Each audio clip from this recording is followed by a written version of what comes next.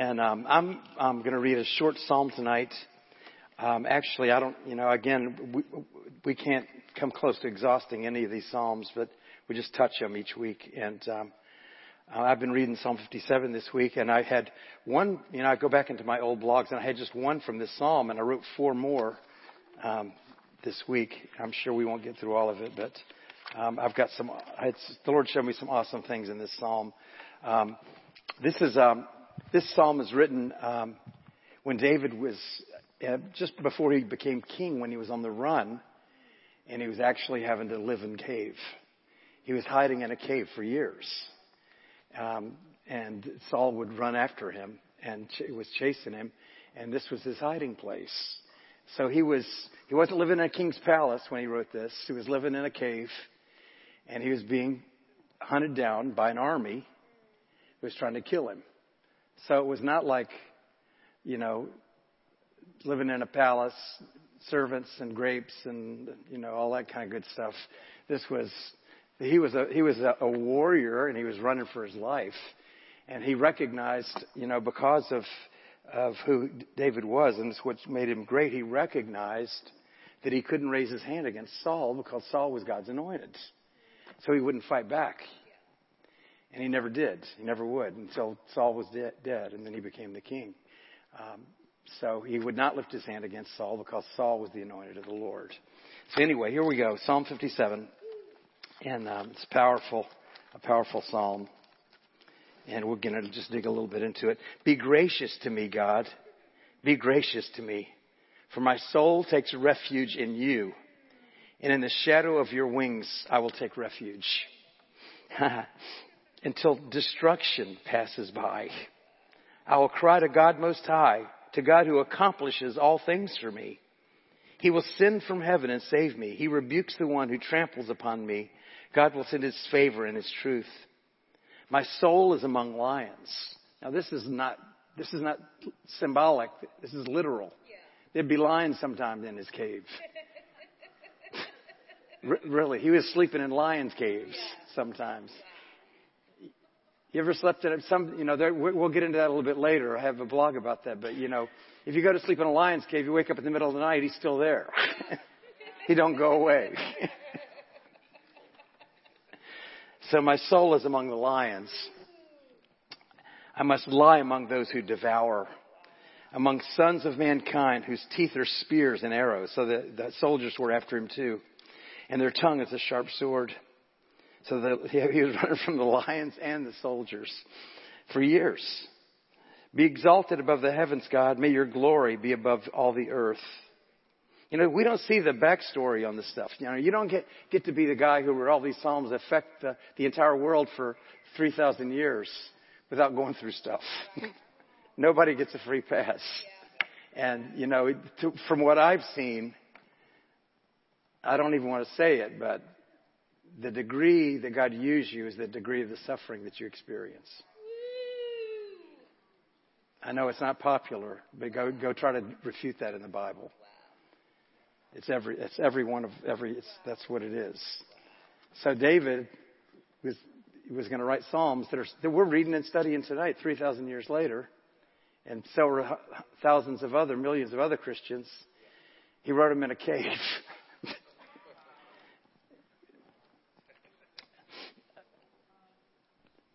So, their tongue is a sharp sword. Be exalted above the heavens, God. May your glory... So he'd look at the stuff, and then he'd look to the Lord. Be exalted above the heavens, God. May your glory be above all the earth. They prepared a net for my steps. My soul is bowed down. They dug a pit. The Septuagint, the Greek Old Testament, says they dug a cesspool for me. They themselves have fallen into the midst of it. My heart is steadfast, God. My heart is steadfast. I will sing, yes, I will sing praises. Awake, my glory. Awake, harp and lyre. I will awaken the dawn. I will praise you, Lord, among the peoples. And I will sing praises to you among the nations. For your goodness is great to the heavens and your truth to the clouds. Be exalted above the heavens, God. May your glory be above all the earth. So, this one is called Song from the Cave. We read the Psalms, so I won't read the scripture verse. Psalm from the cave, Psalm 57, verse 1. I always remember what George Whitefield said about John Bunyan's books. Whitefield, of course, used to read Bunyan's books. He was 100 years after Bunyan. And Bunyan was the guy that wrote, Pilgrim's Progress, right? Wrote a bunch of other books. So he was familiar with reading Bunyan's books, and he loved them. He said that he read Bunyan's books, and they had the smell of prison on them.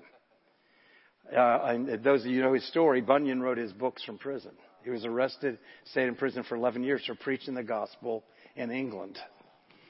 And so Pilgrim's Progress. Remember what we just said a minute ago? Pilgrim's Progress is the second most best-selling book in history. Number 1 is the Bible. Number 2 is Pilgrim's Progress of any book. That's pretty amazing. Now, you know what?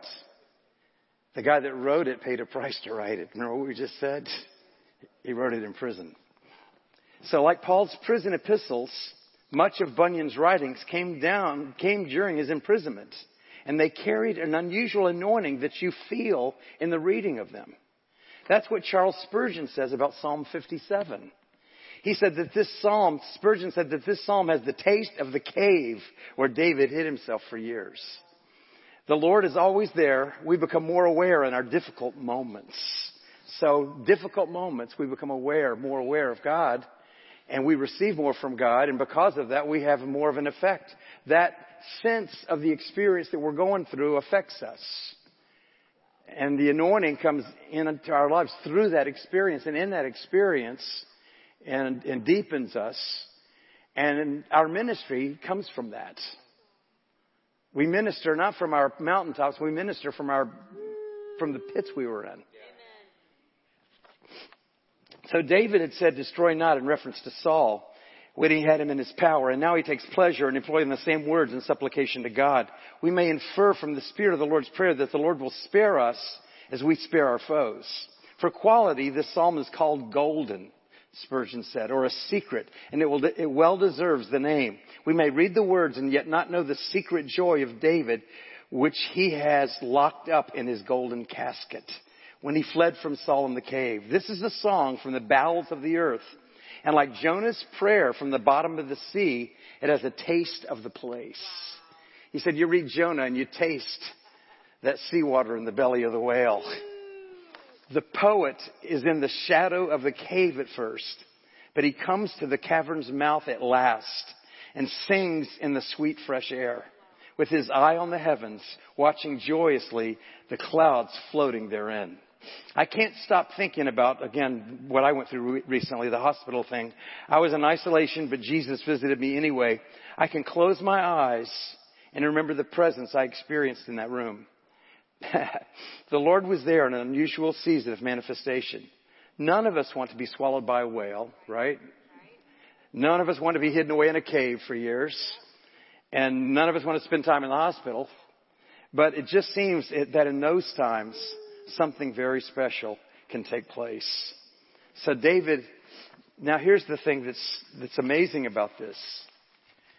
David carried the smell of that cave on him the rest of his life. It affected him permanently. Not just because it's not the suffering, but you know what it is? It's not the suffering itself, but it's what in the midst of that suffering, we get a hold of God like we never would any other time. Amen. You know, Paul talked about the thorn in the flesh. He said, remove this thing from me.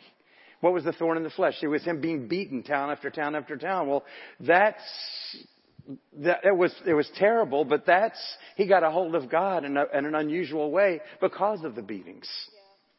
And I don't like that. I hate it.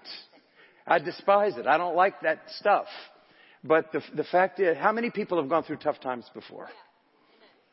How many people have had God meet you in those tough times? Now that gives you authenticity in ministering to other people. Because God met you there, and there's power in that. And if you can go through a trial and not get a hold of God, and it just brings you into depression and defeat and brings you down to the bottom. You just get beat up. But if you get a hold of God in the midst of your troubles, that you'll carry that the rest of your life.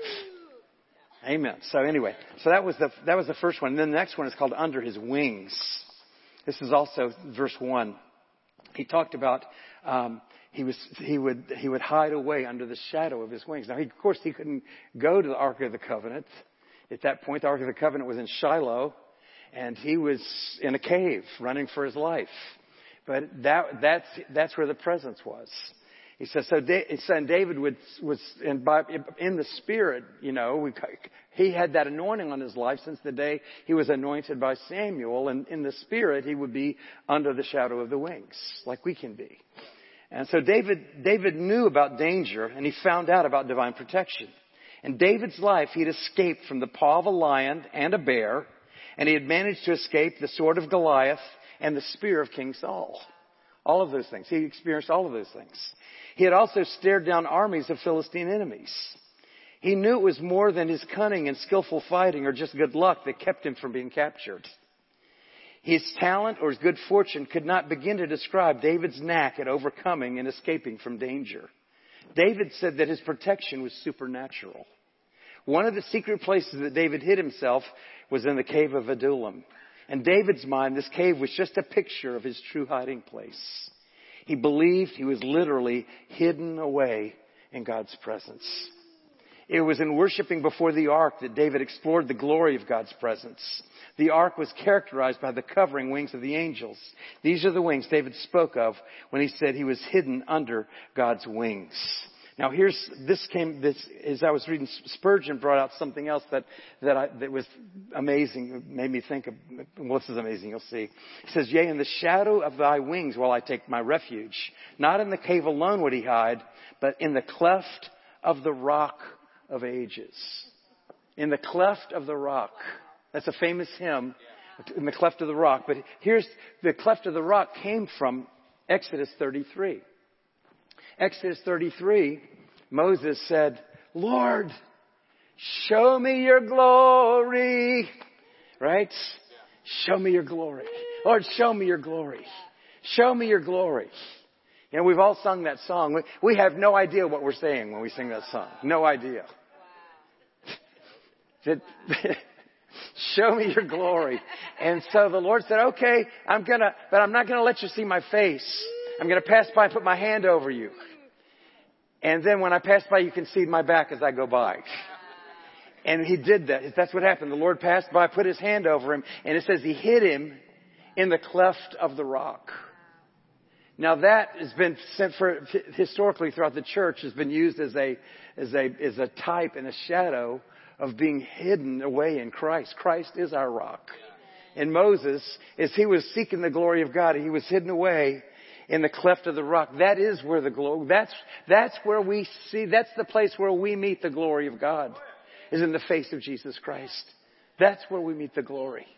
If you want to see the Father, Jesus said, look at me. He's the unveiling of the Father. He's the manifestation of the Father. He's the glory of God displayed in a human. The Holy Spirit is the glory of God poured out on us. That's where we taste the glory of God. Where we see the glory of God is at reading the Gospels and seeing Christ. Hidden away in the cleft of the rock. So today we can be hidden away. We can be hidden away in the cleft of the rock. Hidden away in Christ. Now this is all coming together here. We're talking about, be merciful to me, Lord. Be merciful to me. And, talking about how we're impacted by those moments that we have with God. But here, I'm going to go down to verse 4 through 7 where he talks about the lions. I was thinking about these lions. And to me, these lions are the stuff that attack us. I mean, there was a big old lion that attacked everybody last year. They're still trying to erupt, right? They called it what was it called? COVID or something like that? COVID. How many times? I feel like I've got Tourette's syndrome.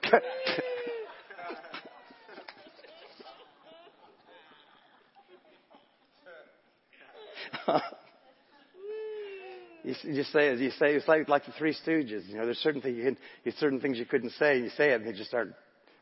Oh, you don't know the Three Stooges. You're too young for all that anyways.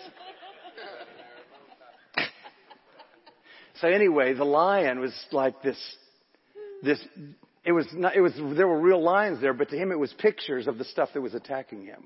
It was images. And the thing I was thinking about, can you imagine sleeping in a lion's cave? You know, you wake up in the middle of the night, you're looking around, where's the lion? You know, it's like the lion doesn't go away. You get up in the morning, where's the lion? Has he gone out to get his breakfast yet? Is he still there waiting in the cave? You know, where's the lion today? And so it's like, that's the way it gets. If we don't have our eyes on Jesus, that's the way, whether it's money or whether it's a health problem or a marriage situation, you wake up in the middle of the night and all you can see is the lion because you're sleeping with him. You're sleeping with that lion, right? My soul is among lions, David said. I must lie among those who devour, among sons of mankind whose teeth are spears and arrows, and their tongue is a sharp sword. Be exalted above the heavens, God. May your glory be above all the earth. They have prepared a net for my steps. My soul is bowed down. They dug a pit before me. They themselves have fallen into the midst of it. My heart is fixed, God. My heart is fixed. I will sing, yes, I will sing praises. David was on the run from his enemies for years. He had hid in the caves from Saul, the Philistines, and even his son Absalom. Remember, he went into exile. His son tried to take the throne, and he ran for his life. More than one night, I'm sure he shared those caves with lions. David had learned to trust the Lord regardless of who was chasing him. He had concluded that no one would be able to stop God's purpose and plan from coming to pass in David's life. You've got to come to that. Amen. And that's when you get your eyes on Jesus. Be exalted, O God. You get your eyes on Him. You worship Him. You worship Him. And you finally get to a point. There's no lion that's going to be able to stop God's purpose and plan from being fulfilled in my life. No Saul, no Philistine, no giant, no lion, no bear, nothing will be able to stop the purpose and plan of God. I've got to just get my eyes on Jesus. I can sleep with the lions. That's okay. But I'm going to make it. So David responded to those attacks with worship. My heart is fixed. One would have thought that he would have said, my heart is fluttered. But no, he's calm, firm, happy, resolute, established. When the central axle is secure, the whole wheel is right. If our great bow or anchor, I didn't know what that was. I looked it up. It just means an anchor on the bow of a boat. If the great anchor holds, the ship cannot drive. Oh God, my heart is fixed. I'm resolved to trust Thee, to serve Thee, and to praise Thee. Twice does he declare this to the glory of God, who thus comforts the souls of the servants. Reader, it is surely well with thee if thy once roving heart is now firmly fixed upon God in the proclamation of His glory. I will sing and give praise. I will sing and give praise. My heart is fixed. I will sing and give praise. I'm not going to think about the lions. I'm not going to worry about the lions. My heart is fixed. I will thank you, Lord. I will praise you, Lord. My eyes are on you, Jesus. You are high and lifted up. Hallelujah. Now, we have lion seminars all day long. You don't want to. You want to get your eyes on Jesus. Maybe you feel like you've been sleeping with the lions recently. The Lord has been shutting lions' mouths since the time of Daniel.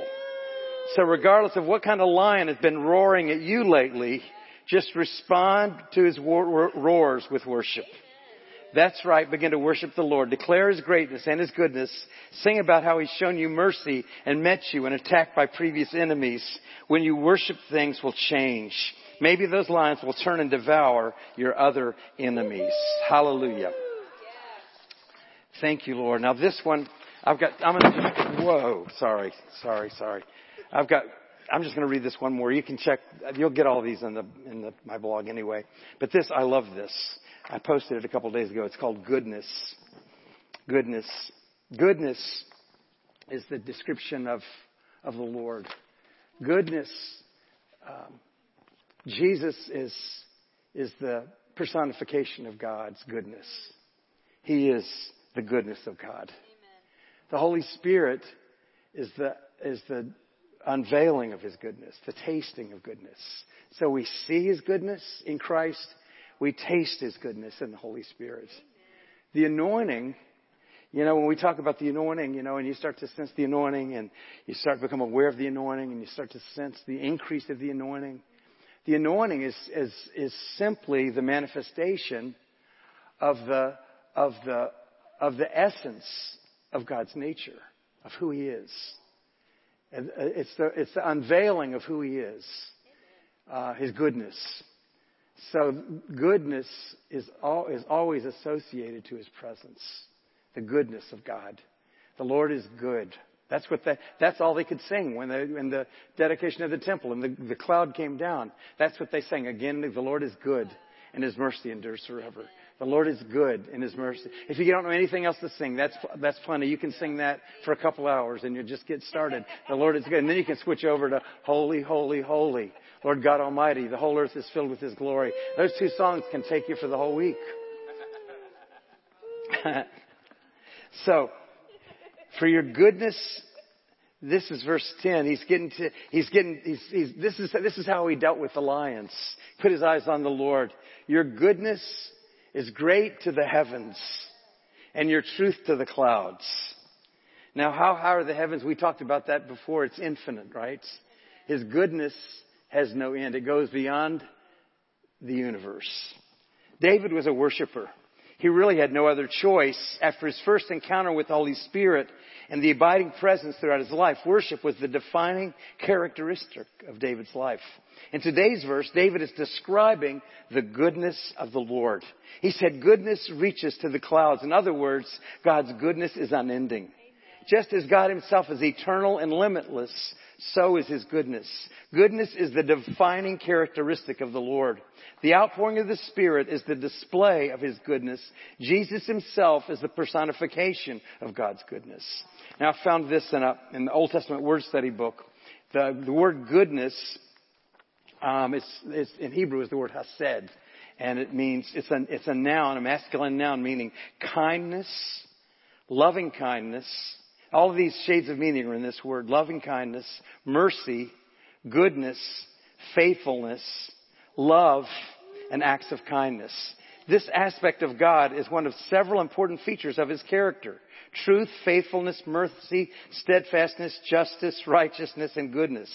The classic text for understanding the significance of this is Psalm 136, where this phrase, the Lord is good, is used 26 times in that one psalm. The Lord is good and His mercy endures forever. 26 times in that one song. To proclaim that God's kindness and love are eternal. The psalmist made it clear that God's kindness and faithfulness serves as the foundation of His actions and His character. Listen to that. The goodness of God serves as the foundations of everything He does. His goodness. The goodness of God is the foundation of everything that He does. Everything that He does. It supports His unchallenged position as God and Lord. It's the basis of His great and wondrous acts in creation and delivering and redeeming the people from Pharaoh and the Red Sea. The reason for His guidance in the desert. His gift of the land to Israel and the defeat of the enemies. His ancient as well as His continuing deliverance of His people. His rulership in heaven.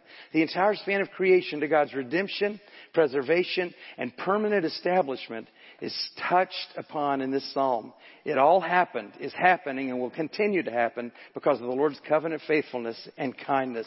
The Lord is good and His mercy endures forever.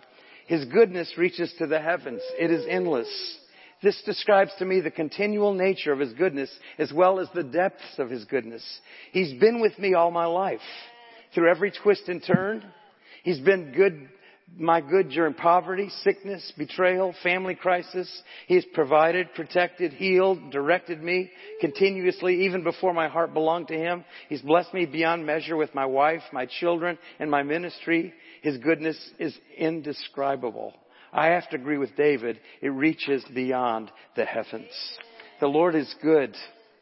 The Lord is good. And His mercy endures forever. His goodness. You know, I guess what blocks us? What blocks us from seeing the goodness of God? What keeps us? You know, the children of Israel were being fed by the Lord every day. They'd seen this incredible miracle of the dividing of the Red Sea, and they had a visible cloud manifestation of the glory leading them. They were being led by Moses, signs, wonders, and miracles. They were being fed every morning supernaturally. There was a rock following them with water coming out of it, enough to feed 3 million people. A river, the Mississippi River, was following them through the desert. They were drinking from it. But all they saw was what they didn't have, and they murmured and murmured and murmured and murmured and murmured. Well, why is that? Because their eyes were on. There's stuff out there we can focus on. You can focus on debt, sickness, COVID, politics, what you don't have, the house that you don't have that you want to have, the car that don't have that you want to have, whatever it is. Or you can put your eyes on Jesus. You can put your eyes on Jesus. Right? I mean, it sounds so simple because it is. It is simple, but it's difficult to do. I mean, your flesh doesn't want to. But you put your eyes on Jesus. And you keep putting your eyes on Jesus. And you keep putting your eyes on Jesus. And you start to get a whiff of His goodness. You begin to get a sense of it. And then you take a bite, taste and see. And then you taste and it starts to get inside of you. It starts to become part of you. Goodness, goodness, goodness, goodness, goodness. And the more you breathe in this goodness and drink in this goodness and feast on this goodness and delight in this goodness in the Word of God and in worship, then the lions in the jungle, the mighty jungle, the lions sleeps. No, he's just going to sleep. He'll just sleep. You want to be a problem. You'll get your eye, the lion. You can name the lion COVID or whatever you want to name him, and it won't bother you. Whether you got COVID or don't got COVID, you got your eyes on Jesus. You're worshiping Him. You're worshiping Him. You're worshiping Him. You're worshiping Him. You're worshiping Him. And then then what starts to happen then is you start to become aware, not of the lions, but you start to become aware of the blessings of God in your life. You start to see His handiwork. You start to see His goodness, not all the goodness in Him, but the goodness in what He's done for you. And you start to be aware of that. And then you start living like that, thankful. And then His blessings start to multiply in your life. They multiply. You know, don't get me wrong. I don't think we should live a life of suffering. But I'm saying there are times when stuff happens, and that's when we learn and get a hold of God. That's when you grow. You know, and starting, instead of getting mad and having a pity party, just get a hold of God. And